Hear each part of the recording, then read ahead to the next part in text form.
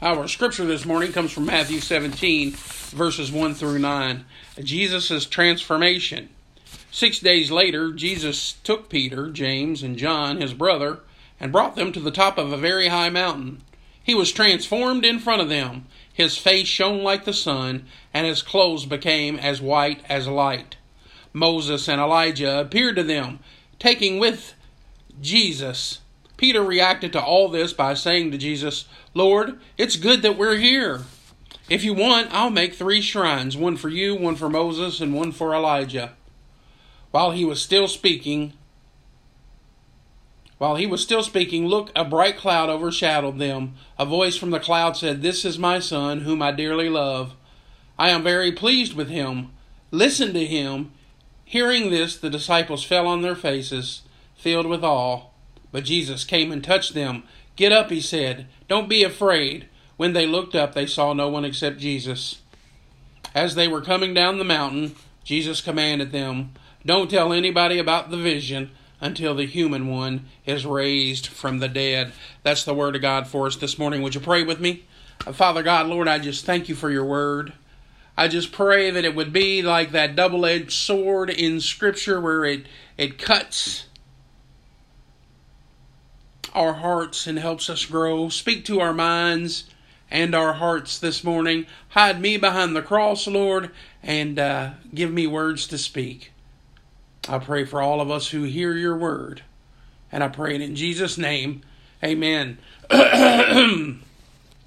So I've titled the message this morning, "It's Good That We're Here," and it is good to be in the house of the Lord with you and in the presence of Him this morning. As I prayed about this message and thought about where God was going to lead me, the excuses came to mind.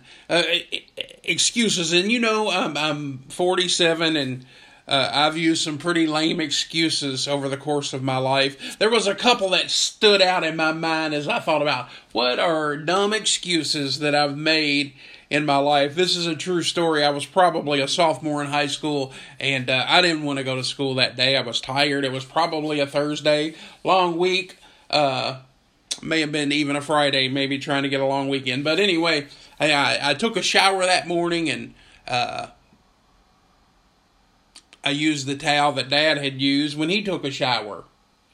Germaphobes may be grossed out by that now, but that's just the way it was growing up in my house. But anyway, so I used that towel and didn't think anything about it. And when it was time to go to school, I said, "I don't want to go to school. I'm grossed out. I had to use your towel. It was the only one in the bathroom." And my dad, I remember, he chuckled like, "That's the dumbest thing I've ever heard in my life." And I persisted. But I think the excuse was so lame and so far-fetched that he gave in to me. Yeah, that was a dumb excuse. And then I thought about another example. I had gotten a job. I was working for this Caterpillar company. They took old, broken down Caterpillar parts and cleaned them up and salvaged what they could, and then they would resell them if somebody had the heavy machine that would break down. We had the parts that we had taken off another one, and we would sandblast, and it was around a lot of rust, and I was having trouble breathing. Now, when I called in one day because of that trouble breathing, and what I said was, I'm having trouble breathing. I'm hurting specifically on my left side of my lungs. And they said, okay. Well, when I got back to work, I was ridiculed for calling in with the excuse that my left lung was hurting. And how lame of an excuse that was. Again, that one wasn't as lame as it was misconstrued to the people that they let know that I wouldn't be there. But anyway, those are bad excuses. And then we hear some bad excuses. I read this article. There's some bad excuses that pastors have noted over the years about why people weren't in church on Sunday. And here's a few of them that stood out to me that I thought were pretty funny. So these are pastors reporting. These are some of the things they've heard over the years as to why people weren't necessarily in church on Sunday. One of them said we were out of peanut butter. Now, I don't know what that has to do with coming to church, but It's a pretty lame excuse. One pastor said he had a parishioner tell him, a young man, he said, "Well, I broke up with my girlfriend and started dating someone else." And the pastor said, "Well, what's wrong with that?" And he said, they both go to church here. So I couldn't be here because I didn't want to deal with that conflict. And this one, I don't think we have to worry about it here necessarily, but one pastor said that one of his parishioners said, "Well, the pastor's too attractive. When I see him preaching, I have impure thoughts and I'm distracted." Like I said, I don't foresee that being an issue with your pastor causing anybody to stumble in that area. The last one of note is my wife cooked bacon for breakfast, and our entire family smelled like bacon, and we didn't want to come to church with that on us. I'll just say this, church, if you know anybody who smells like bacon, really, you can invite them in, because I don't think there's a better smell in the world when bacon is cooking. So, anyway, I shared an article this week on social media, and the headline of the article really stopped me in my tracks. It said, "Church should be the excuse for missing everything else in our lives." See, we give a lot of excuses about why we couldn't be at church, but those other things that we place importance on in our life, we don't have any trouble getting there and making time for those. So the essence of the article was that church should be that primary thing that we focus on in our lives instead of everything else. The message this morning is about the experience of being in the presence of God. That's something even Christians these days aren't seeing as something that's important, right? That's why attendance numbers are declining all over the country as far as church goes. Church attendance is declining, and why not? Because it just doesn't have a place of importance in people's lives. You got too many other things going on, and church isn't high on the priority list. Where are the young people? You know, my generation, Gen X, didn't place an importance on being in church. And now their kids aren't in church. And what's it going to look like? Excuse me. What's it going to look like in a few years when even less of the millennials have been in church? And how much fewer some of their kids are. Church isn't important. You know, there's just no truth in that. Church plays a very important role in the lives of a Christian. In the life of a Christian. And I saw a quote this week, the church is one generation away from being extinct. How do we get this place of importance? The church gives you so much. You come to be in the presence of God, and we can get the presence of God anywhere. But that's just one of the parts of coming to church and just dedicating yourself for the time that you're here to be with others and to grow closer to God and the fellowship that you have. And there's so many things, if we listed them all, we could fill up pages and pages of the benefits of coming to church and being involved in a church family. I want to center the message this morning around the statement that Peter makes in this scripture in verse 4. Peter reacted to all this by saying to Jesus, "Lord, it's good that we're here." Oh, church, this morning, I hope we have that same feeling, that we would say, "Lord, it's good that we're here. It feels good to sing songs to you and about you. It feels good to see the faces of our brothers and sisters as we greet one another. It's good that we're here. It's good that we're here to hear the prayer concerns of those around us. It's good that we're here. It's good that we're here to give offerings and tithes to the Lord, that they would be used to make disciples of Jesus. It's good that we're here." And that's the mindset we need to have. So much so that people in our lives would get that impression. Man, they love their church. It's good that they're here on every Sunday morning. And I'm not saying you have to be. There's things that come up. But church should be the excuse we use to miss everything else in our life. when we have to miss it. The heading in our Bibles, the Common English Bible, says Jesus' transformation. This morning I want to look at this story of Jesus' transformation alongside the ideal of us being in His presence in a house of worship. A centralized place of worship where we, again, get so many things. You know the vine, there's scripture in the Bible that says, when you're connected to the vine of Christ, you get all the nutrients of it. Well, I can be connected to the vine of Christ anywhere, but the closer you get to that nutrient source, the more you get. And the further down the line you are on the vine, the less you get. That's why the grapes at the start of the vine are big and plump and juicy, and they get a little smaller. And even sometimes so far down the line, they shrivel up and they aren't even good for consumption. So let's look at that parallel along those two sides. Jesus' transformation and Peter's proclamation that it's good that we're here. And for us, is it good that we're here? Do you see church attendance of any kind as important? So I have 4 reasons this morning that take place in the Scripture. And I think all 4 of these reasons can apply to us. All the reasons that it was good that Peter and John and the others were there. The first I have noted there is to prepare for what's ahead. That's one of the reasons we come to church. 6 days later, Jesus took Peter in verse 17 there.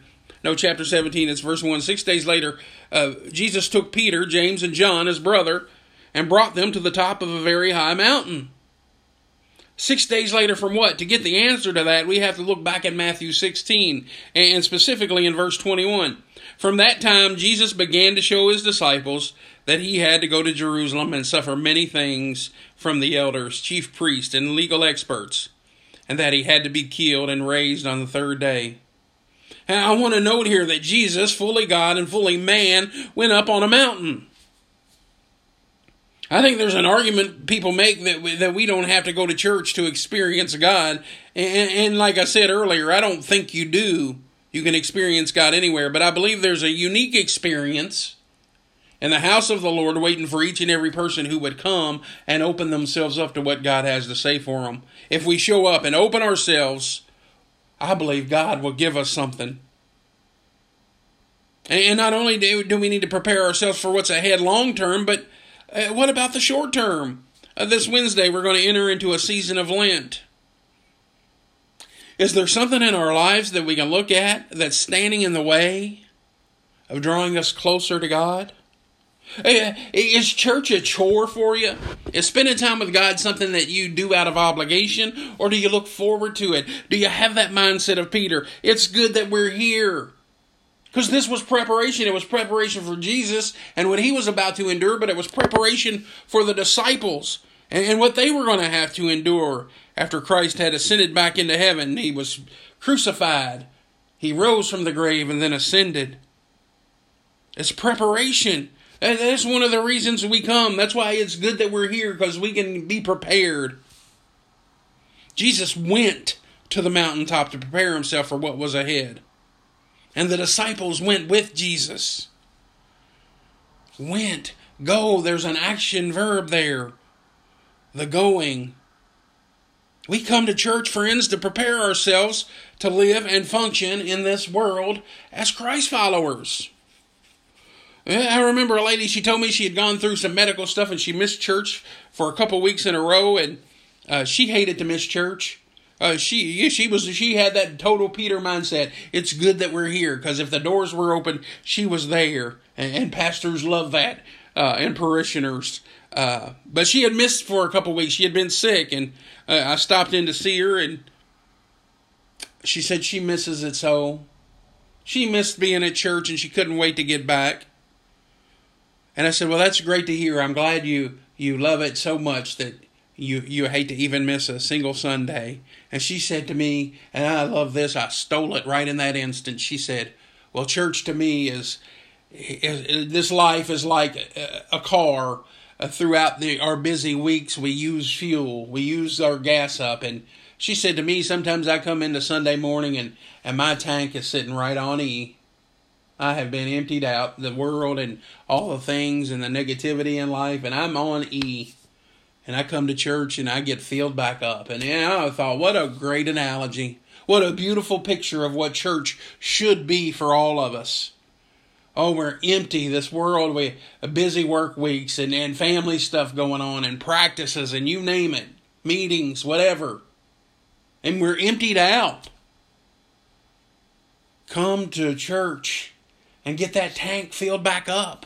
Be renewed. Like I said, can I do that in my living room? Yeah, but I can't get the fellowship. I can't get the prayer concerns of my brothers and sisters. I can't sing in harmony with others the praises of my King. I can't do that. Are we prepared? Jesus went up to prepare himself. He took the disciples with him to prepare them for what was coming. We come so we can prepare ourselves. And not only is the preparation important, the next thing I want us to see is that we come to hear from God. I spend time in the mornings in prayer, and I want to always dedicate some silent time where I'm not the one speaking. God, if you would have anything that you want to reveal to me, I'm here. And I'll sit there for 30 seconds. It feels like 3 or 4 minutes, and the mind races. And I'll clear my head, and kind of like the pitcher does with the pitch, shake it off. And like, get that out of your head. You're focusing on God. And then a few minutes later. So what I'm saying is it's hard to take this set amount of time and just solely dedicate it to God. But I hope that's what church is for all of us, that we would take this time that's set apart in our week to come and to hear from God. We were attending church somewhere and the pastor delivered a message that I didn't really feel. It wasn't speaking to me. It wasn't anything bad in it. It just, I didn't get anything from it. And I got in the car and I was about to tell Tanya that, man, that was a waste of an hour and a half this morning. And before I could get that out, she told me, oh, that sermon really spoke to me. I got so much from it. Well, I kept my negative comments to myself. And God revealed to me in that moment that it's not always for me. It's not always for me. And I thought, and I prayed, that really weighed on me all week. And I just felt like the Spirit of God was saying, when you go to church, when you're in His presence, when you're around brothers and sisters in Christ, ask God, what would you have for me in this service this morning? Man, it's not always the message. Well, sometimes it's in the song. Majesty. We sang that this morning. Worship His majesty. Jesus who died, now crucified, King of all kings. Man, that'll speak to you. What do you have for me this morning, God, as I come and separate this time? Dedicated solely to you. I want to hear from you. That's what, if we are listening today, and even in this scripture, I'm paraphrasing, but Jesus is saying, it's not about you. You come, and it's about me. And in that process, if you open yourself up, you'll hear from me. That's why there are churches who would pick a church, people who would pick a church based on the type of music they play. I like a church that has contemporary music. Okay. So you like the music. What about God? See, God doesn't care what we sing to Him. He cares about our heart when we sing it. And sometimes we don't hear from God, church, because we're too worried about hearing from ourselves. I'm going to steal this from Ryan Watson. He said it a few weeks ago in Bible study. We had a sermon a few weeks ago on the Beatitudes, but too much of our life is about the me-attitudes. I don't hear from God in this worship service this morning because I'm too busy thinking about what I want out of it. God, I come here with an open heart and an open mind to pour myself out to you. And if you would so see fit and you want to reveal something to me, if you want to speak to my heart, I'm open to that this morning. Southeast is a good example of this, and I love Southeast Christian. I don't talk bad about it at all, ever, because they do so much great work in our greater Louisville area and really preach the word. But I was talking to a musician who's in the rotation of musicians at Southeast Indiana, and I said, "Oh, how often do you play? Do you play every Sunday?" And he said, "No, we have so many musicians that I really get to play about once every 3 months." Once every 3 months. Now, if I have a complaint about that kind of a large church, it's this, that you have so many musicians that you play once every 3 months. Is there not a church out there that needs a music leader that could use your talents? Hey, what you do with your talents is between you and God, but is God, why would God have a church with no musical leader and one church with 100 in waiting, where you play once every 3 months? Man, God could use that every Sunday. I think, why would these people wait in line for their turn when they could lead others on a Sunday morning? I don't know. I can't answer it for them, but I got to think it's something that's about me. Well, I want to be at this style of church. I want to play this style of music, and We all function because we have parts that work. To me, I get this picture that these bigger churches have parts that belong on other bodies. You've got so many arms at Southeast. How about sending those arms out to serve? And like I said, that's not a knock on Southeast. I love them and I pray for them and I love their ministry in a lot of areas. But do you hear from God? Is God saying, stay put? These folks over here don't have any musical leaders at all. And this church has so many that you only lead music once every 3 months. Little Fort Ritner, bless their hearts. I was there for a year and a half, 2 years, and they didn't have a musical leader. They didn't have a musician. They didn't have anything. So I downloaded a bunch of piano hymns on my phone, and I led the music. Bless their heart. That was, when they came back the second week after hearing me sing, I was so blown away. I said, these people are hungry for the Word of God, because they're not coming for the singing, because it was rough. So here's a church with nothing as far as music to lead praises to our King. But there's churches close by that have so many. Anyway, hearing from God is the point in that. God, you've given me this talent. What would you have me to do? Man, I'm going long here, and I'm not even on the third point. But we come to hear from God. We can hear from Him anywhere in our lives, but church is specific to that. Third, this experience of transformation, this mountaintop experience, it reminds us that God is real. We had this discussion last week in Bible study. We experienced something so profound, and in the moment we know it's God. There's no doubt that it's God. But as time moves on, we see God less in that. Blown away. What reminds you, church, this morning that God is real? Last night we went to Branchville Prison for a follow-up and a church service. Just about 12 inmates and me, Ryan, and another pastor. And man, it was good. But one of the reminders that I know God is real, because I see a changed life. I see men desperate and hungry for God.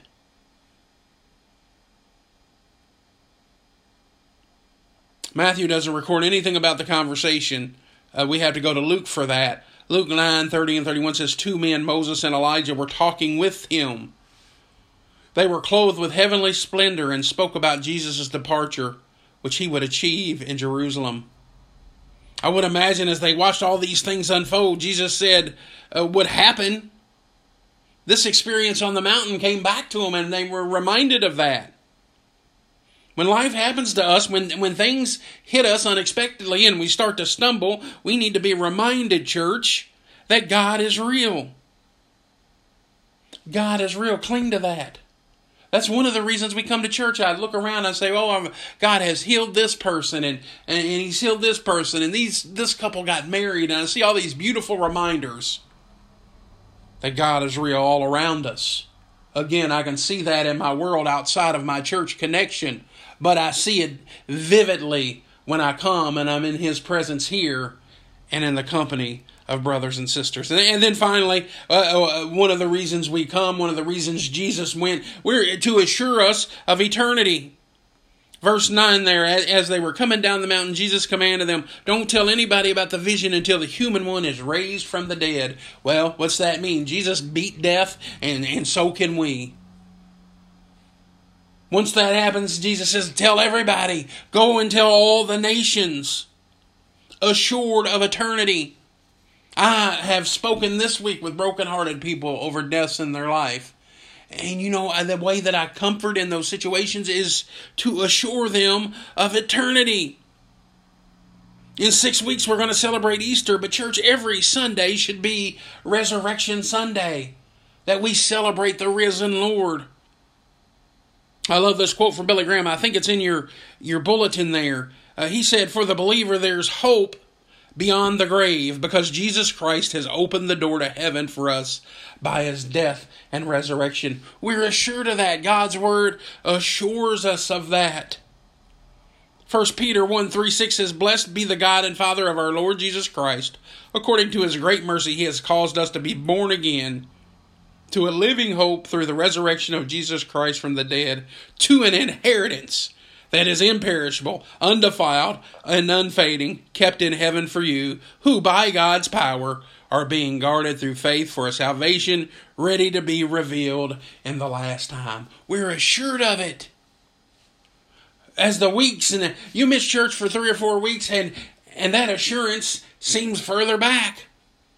We come this morning to be prepared, and every Sunday morning to be prepared for what's ahead. To be in His presence and to hear from God. To be assured of eternity. It's good that we're here. And it's good that you're here. And I just pray for a world that they would have that mindset that, I love to do those other things, but I need to be here first. This needs to be my priority. Let's pray. Father God, again, I just thank You for Your Word. I thank You for Your desire to draw us close to You, and church is one of those mediums in which You use that. So I thank You for it, Lord. Just have this message weigh on our minds as we leave this place today, and we think about priorities in our life and those things that we place as important. Where does church fit in that, Lord? And nobody can answer that question for anybody but ourselves. So, Lord, just speak to our hearts and our minds and what You would have us to do. It's good that we're here, but Lord, it's good that You're here, and we're so thankful for that. Go with us now into our worlds. We pray it in Jesus' name. Amen.